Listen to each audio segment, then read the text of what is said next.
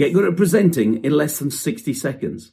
In my book, Get Good at Slides, I did 5 years of research finding out how to use PowerPoint or Apple Keynote or Google Slides, whichever ones you use, but basically how to use slides in the best way possible. Let me tell you what I learned in all that research.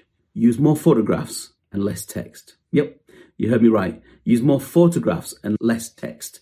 In other words, don't fill the slides with text and bullet points. No one's really interested in that. But use the slide as a backdrop to your presentation. Use a slide so it's like a billboard, so it illustrates your point. So you use amazing high definition photographs, which are just off the edge of the slide. So let them bleed off the edge so they fill the screen. Use photographs to actually illustrate what you're saying. It makes a massive difference and keeps an audience engaged.